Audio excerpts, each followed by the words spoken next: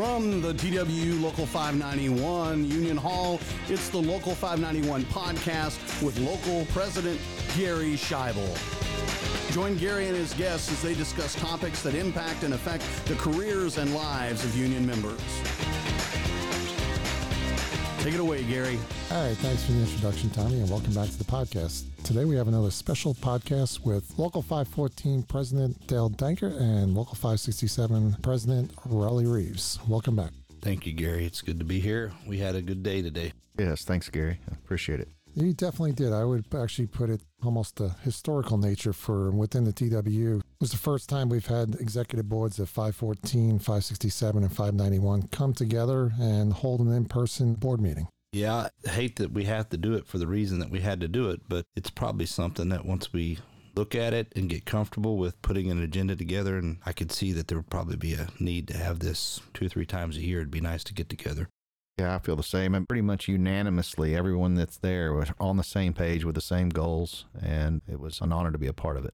Yeah, and the reason or the major topic was the association and really dealing with the blue cards. And what was refreshing, and I'm sure it's refreshing to you two gentlemen, was the fact that we can walk out of that meeting today saying that we're no longer 3 rogue presidents. Yeah, absolutely. We're just 3 rogue locals now with rogue members and rogue e-board officers. Yeah, so maybe let's talk about really after much discussion, the collective effort that we put together to file an appeal to the AFL-CIO convention, and that appeal will be going in this evening, but maybe talk a little bit about the letter that we put together. So our card drive states a little bit, but when you're talking about a card, you can't get a lot on there. So I think this is a 4-page document now that we got in its final form. We want to send President of AFL-CIO Liz Schuler a letter asking for her help, and we want to get it in time of their convention deadline. So we do have the majority of all of our boards. I'm looking at the document now. It's a lot of signatures. I was going to count them up as you was talking, but it'll be nice to see that Liz gets this and see how they respond, and then we'll get the cards to them soon. This letter speaks very clearly of our position, of the membership's position and the position they were put in. It's a straightforward request signed by just about everybody in all 3 locals. And I think that she has made statements in the past that she believes the membership should determine how a local's run and how the union operates. And I'm very hopeful that she'll take the time to look into it and help us out.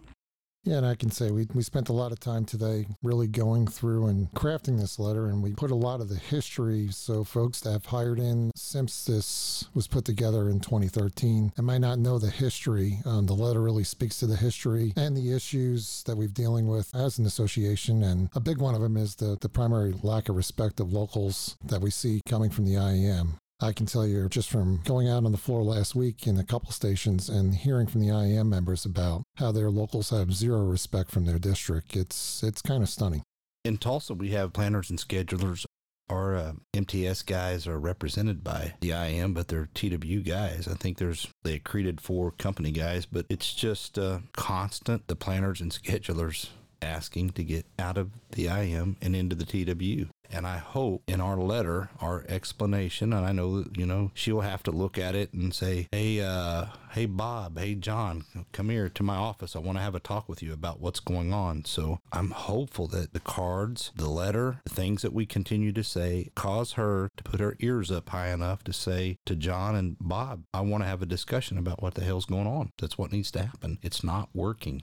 Yeah, it's not working for either side. We have a ton of cards already signed by IEM members. And I'd say we're at 80% at least at DWH. The MCT group, I would say half of the cards that we have are IEM members at this time. So this is not really on a memberships level. It's not a one-sided argument. Both groups are hoping for a vote, and I'm really hopeful that this gets us to our goal. Yeah, and I can say the same. The cards we're seeing in, it's just been amazing, the progress. There is no lack of signing on the IEM members. Percentage-wise, it's equal across the board that we're seeing. Even inside some of their bigger stations, the Charlotte, the Phoenixes, Philadelphia, it's been stunning the amount of cards that have been coming in. Gary, will you entertain the listening crowd? Because it's the first time I heard it in the meeting today. But I just think there's a value. When you explained what happened in one of your stations, in my mind, it stuck that it's sad that they're begging you to quit buying your members' shirts and things like that. Can you tell the listeners about that story where the IM guy was asking you to quit doing that? I think that's got some value to it. Oh, it is. And again, that's where we really got to make the distinction between an IM member and IM local rep, and then what goes on in the district and the international. So speaking to some a couple weeks back, and they were really saying, 591, you keep buying backpacks, you bought shirts for Labor Day, you bought meals, you're buying hoodies. And I let them know, well, there's another shirt coming too. In fact, we're doing a shirt with 567 and 514, and that's coming out for AMT Day. And they just said, you're really making us look bad out here because we don't have any kind of budget to buy anything. And I'm like, that's interesting, because dues-wise, the amount of money each member pays is basically the same whether you're in the TW or the IM. And inside the TW, we get 70% of the money. The international keeps 30% of the money, of the dues money, which affords us the ability to buy things, go to a station and buy pizza for the guys and, have good conversations. And as he said, he goes, well, we don't get that because all we're getting is $5.35 a month per member in that dues, which I found stunning. I mean, if you went into a break room and bought $150 worth of pizza, I mean, that's almost 30 members worth of dues for the month. And then this thing, as he explained, he goes, this is why we can't pay our reps or pay any of our people, because we do not get any of the money. All the money goes to the district and also to the international. And then it's well publicized about the district, their money, what's going on there. They're tied up in a trusteeship right now because of their dues. I just thought that was a good story that probably should be shared. Yeah, I was stunned. I didn't realize, I've seen pie charts in some places where they show this sliver of the pie going back to the local, not even a piece of pie. It's literally a sliver of a piece of pie. It's wrong. I mean, that's why there's such a difference. And when we talk about organizationally incompatible, that's where it's at. I mean, they don't let their locals, they don't allow their locals to do anything because their locals have no money. And that's a big difference between what we deal with. Isn't AMFA structured like the IM in that manner? I mean, don't they kind of run everything from the top? To a certain degree. I believe they're 50-50. I'd have to check their latest constitution.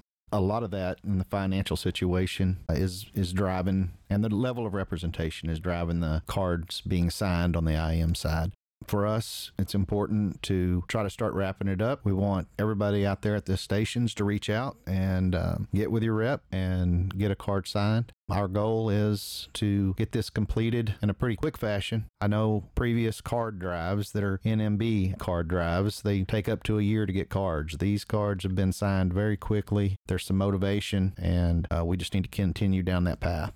I agree. Here in Tulsa, we got several cards out. I've been so busy with other things that I haven't got with my secretary to get them input. But this is coming up week. I got to travel to Nashville for an IEC meeting, but I'm hopeful that she'll be able to get that input, and we'll see where we're deficient and where we need to go out and be asking the members to get them turned back in. But I'm not running into a lot of people that say they don't want to sign one, and I'm not running into a lot of people that say they want to stay in the association. I actually only know of one person that's made that statement, and I'm befuddled as to where that comes from. But we, in Tulsa base, we lost so many things that just simply got told by the other union at the table that it's not in our contract book and it's not going to be in this contract book going forward. And the smaller group won, and we're sitting on the sidelines. So we got contract negotiations that can open up September 2024, and I'm going to do everything I can to make sure that we don't lose another thing that we need in our contract book for our members at the hands of the union. That is 25% of the total. So what do you say, Gary? We're 76%. They're 24 now. It's the running tab, and they continue to get smaller, but they have the same voice. It's just amazing.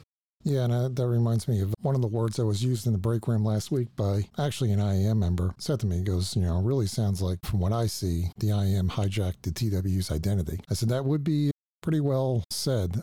They did hijack our identity and hijack our ability to work the way we've always worked, and it's time to take it back. Yeah, I agree. The thing is, what stands out to me is the company and some of the statements along the way that they're much happier working with the IAM because they know that they're going to get away with what they want to get away with. And when it comes to us, we've been labeled as a militant group. It just shows that we fight for our membership and want to continue to do so. We want to be the sole champion for our membership.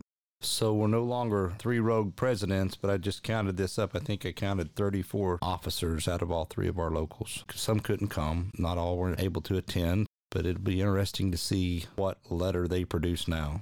We got 34 or 35 rogue officers out of local 14, 567, and 591. Be fun. Yeah, I'm sure, somehow they spin it that the members are still not upset, but the next letter will come in the form of cards, and that's when we drop 10,000 rogue members on Liz Shula's desk. Maybe that's when we'll get the message. Anything else that we missed? No, I don't think so. Raleigh, do you?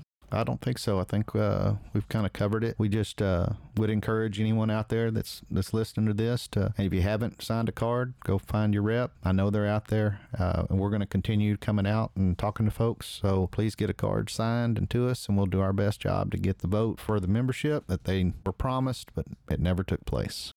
Yeah, and then Raleigh will also, I think Gary said it when he opened this podcast up, is we'll get this submitted timely to Liz Schuler for their convention. And I think, Gary, what did we say? We'd try to get it available to get out on all of our websites so the membership can read it. So there'll be a copy attached to where the podcast is at too. So going forward, obviously we want to redouble our efforts and get this wrapped up early in the summer. I'd like to see this association debacle that we're dealing with behind us before we hit the 1-year anniversary of the convention, so we could start planning our negotiating strategy for 2025 negotiations, which are going to open up in September of 2024. That's coming up pretty quickly. That said, I do want to thank President Danker and President Reeves for coming in today. You're welcome. Glad to be here. Yeah, thank you, Gary. It was a good day. The kind of historic, all our executive board members and section vices coming in and all meeting together, and a lot of great conversations. So thank you for that and the invitation. Come to Tulsa next time. Pizza's on us. I definitely plan on doing that. We definitely do need to keep this momentum going and get our executive boards together again, maybe sometime this summer or after summer. Thanks again to both of you gentlemen, and thanks for everybody for listening, and we'll see you next time on another podcast. For more information about TWU Local 591, go to local591.com. To comment on this or any of our podcasts, email us at info@local591.com. You can listen, download, and stream episodes of Local 591 Podcast on iTunes, Google Podcasts, your favorite Android podcaster, or your RSS feed-enabled browser. Local 591 Podcast episodes are also available to stream and download from our website, local591podcast.com/podcast. Music provided under license by pond5.com. The Local 591 Podcast is produced and engineered by Tommy Inkle.